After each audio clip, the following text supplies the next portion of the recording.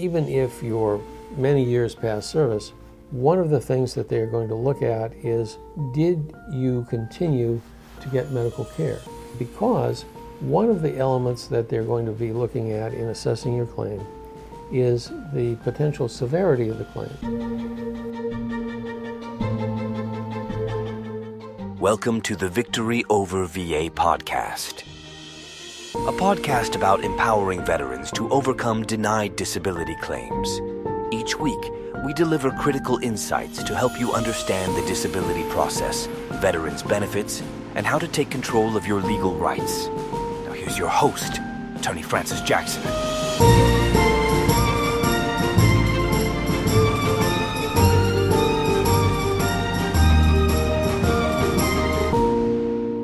Hello. Today we're talking about the third commandment.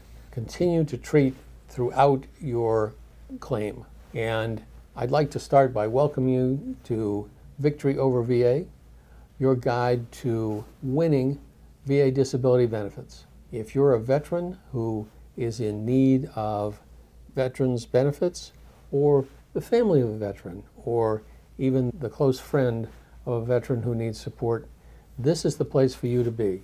Our podcast goes every week, and we give you the latest in VA disability benefits. All right. Well, as you said, this week the third commandment, heal thoroughly. Now, what, just as a starting point, what is the purpose of, continuing medical care even after you've submitted your application? Well, it helps to give this a little context. When a claim is submitted to the VA, they look at a lot of different facets in the claim. One of the facets that they look at is what's called continuity of care. And what that really focuses on is whether you've had consistent medical care for this particular condition that you're claiming. And they will look all the way back to the time you point to in the service as the basis for this claim. But even if you're many years past service, one of the things that they're going to look at is, did you continue to get medical care? And they're going to look at that because one of the elements that they're going to be looking at in assessing your claim is the potential severity of the claim. And, it stands to just common sense.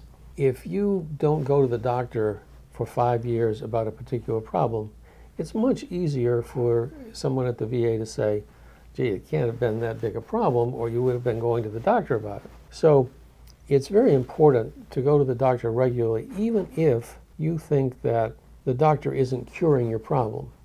Nonetheless, for purposes of your claim, it's important because it establishes that the problem continues and it's severe enough that you're treating for it.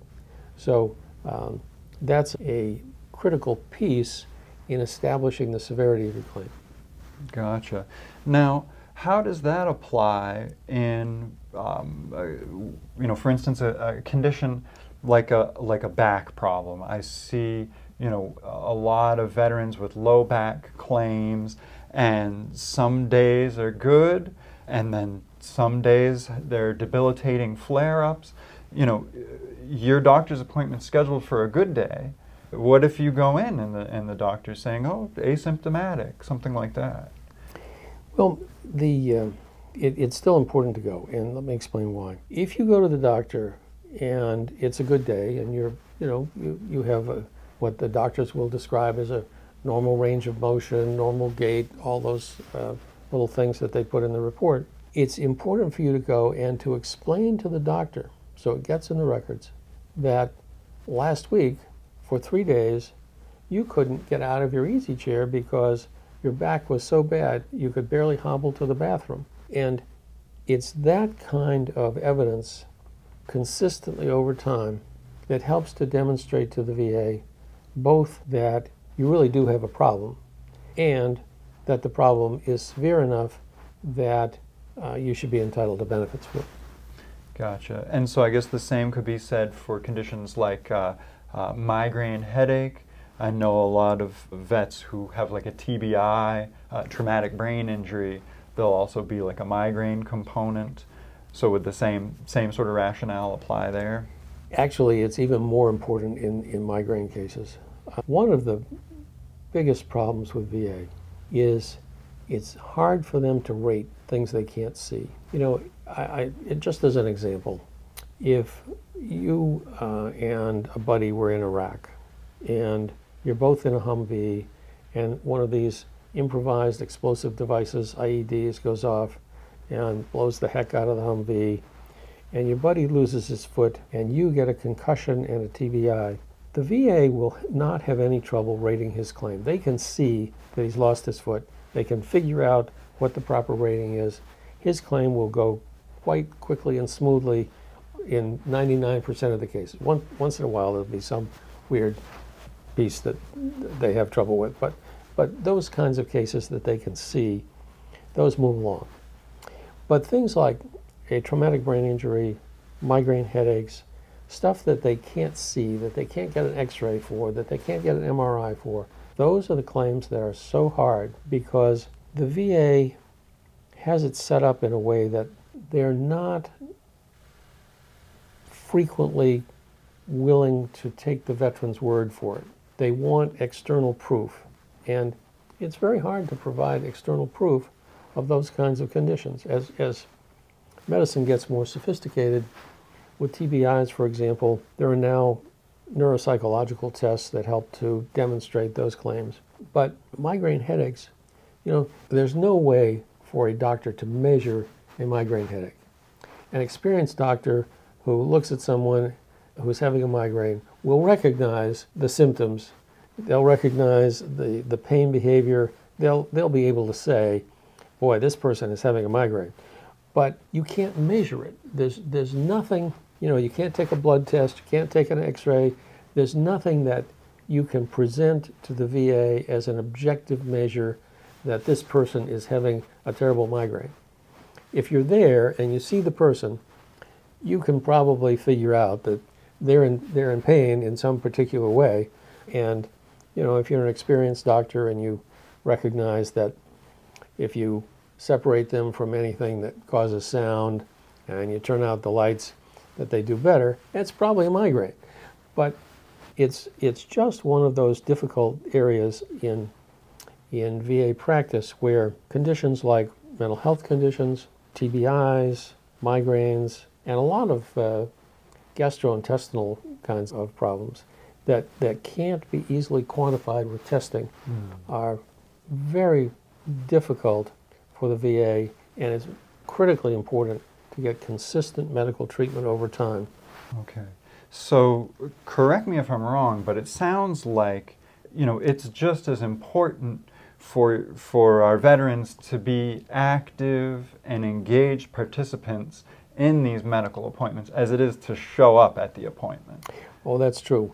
You always want to advocate for yourself at medical appointments by telling the doctor, you know, these are the symptoms I've had since I saw you last. This is the nature of the problem that is most bothersome. You know, if the doctor has prescribed medication and it doesn't seem to be efficacious, then you need to be speaking up about that. And unfortunately, one of the really sad things that happens is a lot of our veterans get trapped in this, what some people would call a military mindset, where I'm going to push through, I'm going to overcome, I'm not going to let this hold me back. And they have the traditional British stiff upper lip, I don't complain about my symptoms, I don't talk about my symptoms. And that's not what you need to be doing with your claim. You need to be frank with your doctor on every occasion and say, yep, this is still going on, this is how it's bothering me, this is the terrible time I had last week, or, you know, I'm really in pain today. But unfortunately, some veterans are very, very reluctant to voice those kinds of complaints. They think it's unmanly or inconsistent with military tradition to complain and what they view as whine. But it isn't whining when you're telling your doctor what's going on with your condition. And it's really, really important for people to understand that and to convey that. Gotcha. Now, I imagine that, you know, mental health psychiatric conditions in particular would be, a diagnoses where you would want to be very clear and consistent with your care. Is that accurate, or is, a stressor in service that's confirmed, is that enough to carry a case? Well, all of the above. The problem with mental health is that for most people, their mental conditions wax and wane. Some days they're worse, some days they're better. I have represented a lot of veterans over the years, and one of the conditions that's very common is depression. Either depression as the major claim, or depression that comes from being debilitated and not being able to do the things you want to do, not being able to work and support your family, just not being functional anymore. Mm-hmm. And so it's important to, A, do your best to get that treated just so you can function better, but B, for strictly claim purposes, it's important to document that this is a consistent problem, that it's not just, oh, I was feeling a little blue last week, but I'm fine today. I've been fine for the last 5 years. It is important to document, as with anything with the government, it's important to document that the problem is ongoing and that it is at least periodically severe. So, another aspect of this continuous, consistent, ongoing care is the relationship you're building with your medical provider. Can you explain a little bit about how, having a medical provider who understands what you're going through, who has a longitudinal, long-term view of your conditions, how that can be a real boon for a disability claim? It certainly can. And the way that works, the VA, in most cases, looks at medical evidence to decide the claim. That's a critical component in every claim. And one way they typically do that is with what are called compensation and pension exams.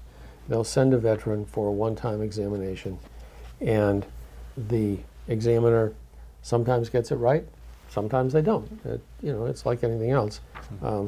Medicine is more art than science in many ways, particularly when it comes to mental health.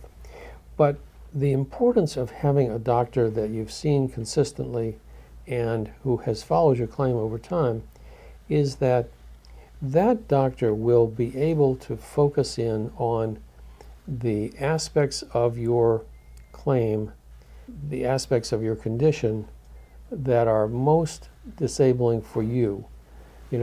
If you put depression up in the dictionary or look it up on Google or whatever, you'll find that there are multiple symptoms that fall in that general category. And it's always important in a particular case to determine what symptoms are actually applicable to this individual veteran and how do they affect him, because that will determine not only eligibility, but also the severity of the claim and ultimately the kind of rating that should be applied. And for many veterans, even those whose problems are heavily physical problems, the weight of the physical problems over time, the inability to go and play ball with your kids, the inability to go and enjoy a camping vacation with your wife, the inability to just do a 40-hour-a-week job and support your family, those things tend to weigh on people in such a way that it becomes actually the most disabling element in the entire disability picture, even though it's coming from physical causes, because ultimately it just wears people down. So it's really, really important to have a doctor who's seen you over time and has been able to see how the symptoms develop and progress and where they're at currently, not only for determining service connection, but also for determining severity of the claim. Now, for some vets I've worked with, they're going to the doctor, but it seems like there's a new treatment, a new prescription every couple of months. Nothing's really helped.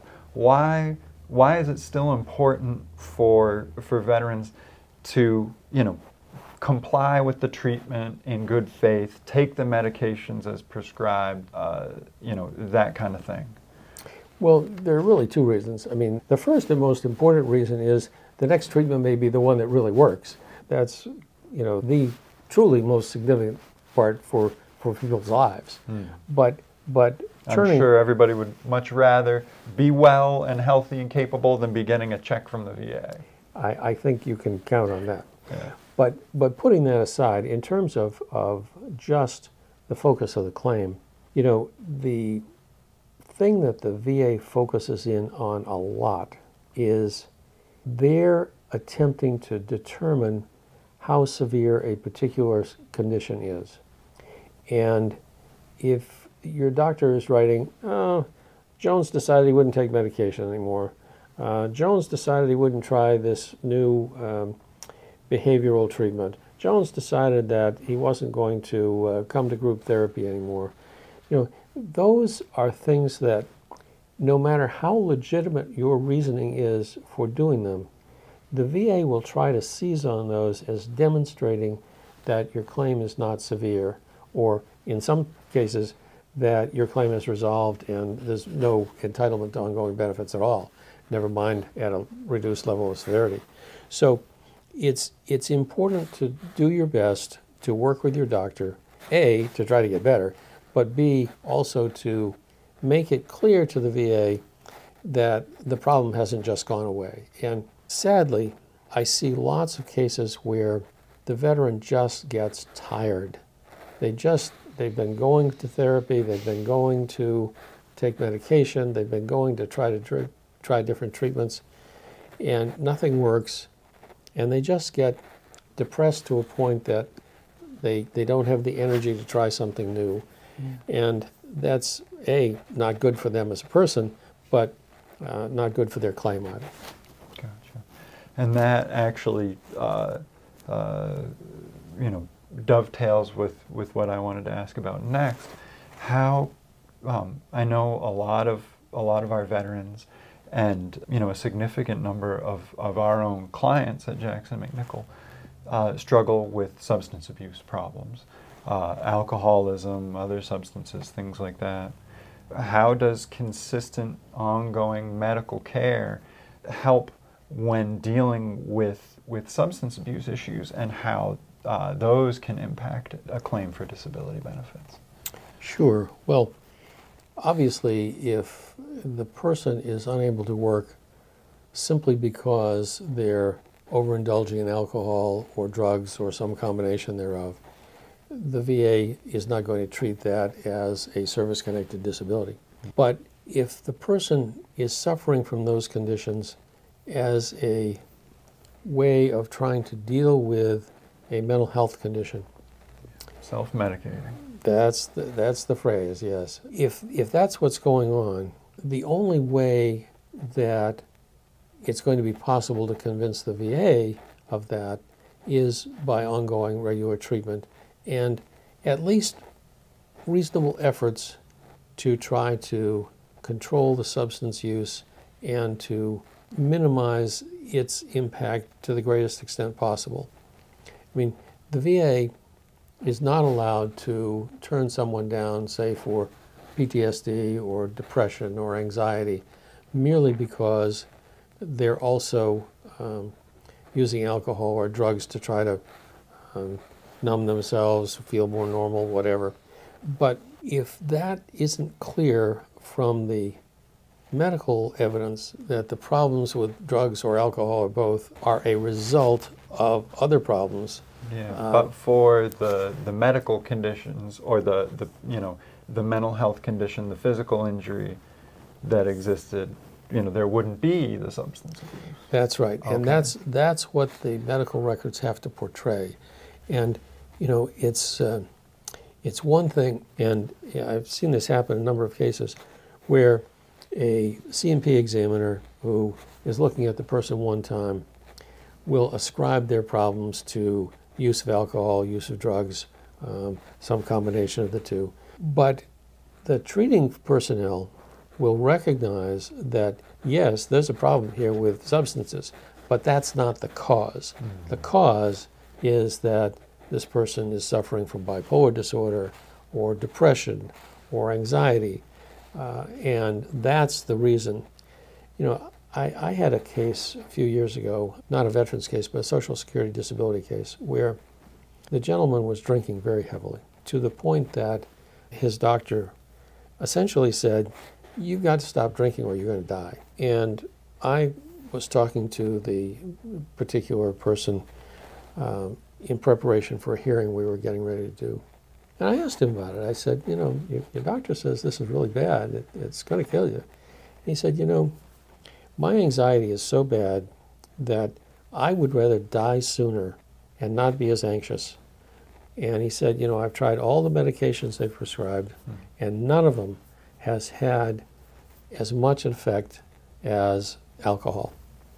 And sadly enough, we got him benefits, but a few years later he did die. But he made a conscious choice that he was not going to stop using alcohol despite its deleterious effects, because it was the only thing that gave him relief from this terrible, terrible anxiety that he suffered.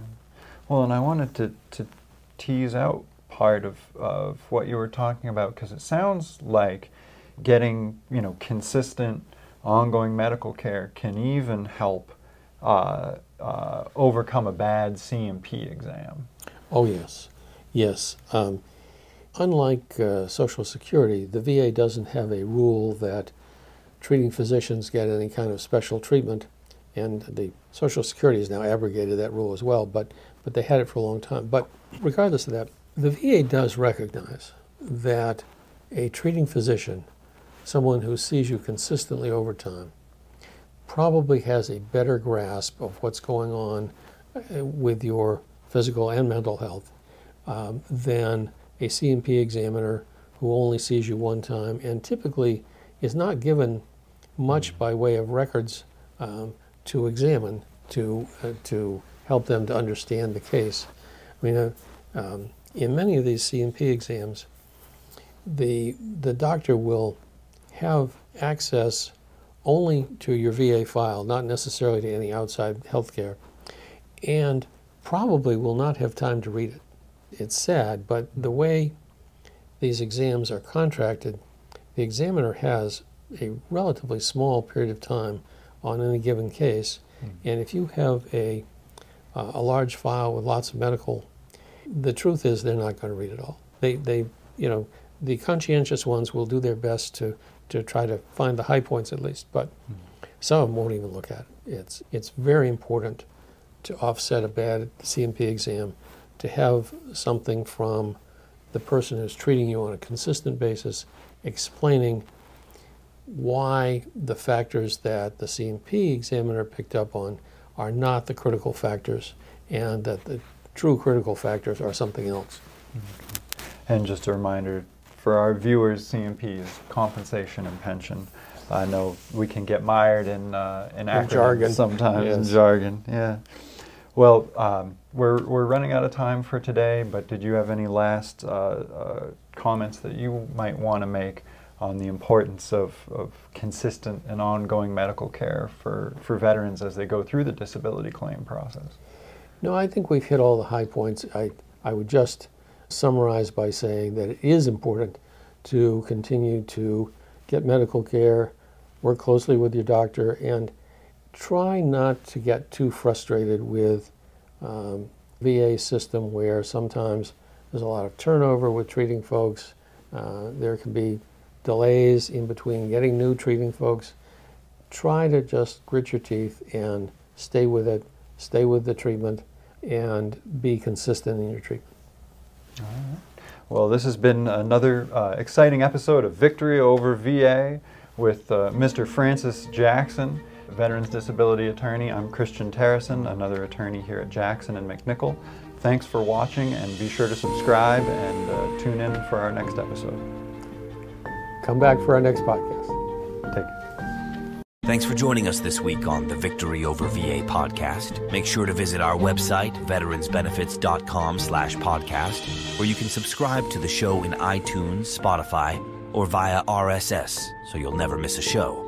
While you're at it, if you found value in this show, we'd appreciate a rating on iTunes, or if you'd simply tell a friend about the show, that would help us out too. If you like this show, you might want to check out our free consultation to see how we can help you with your denied claim.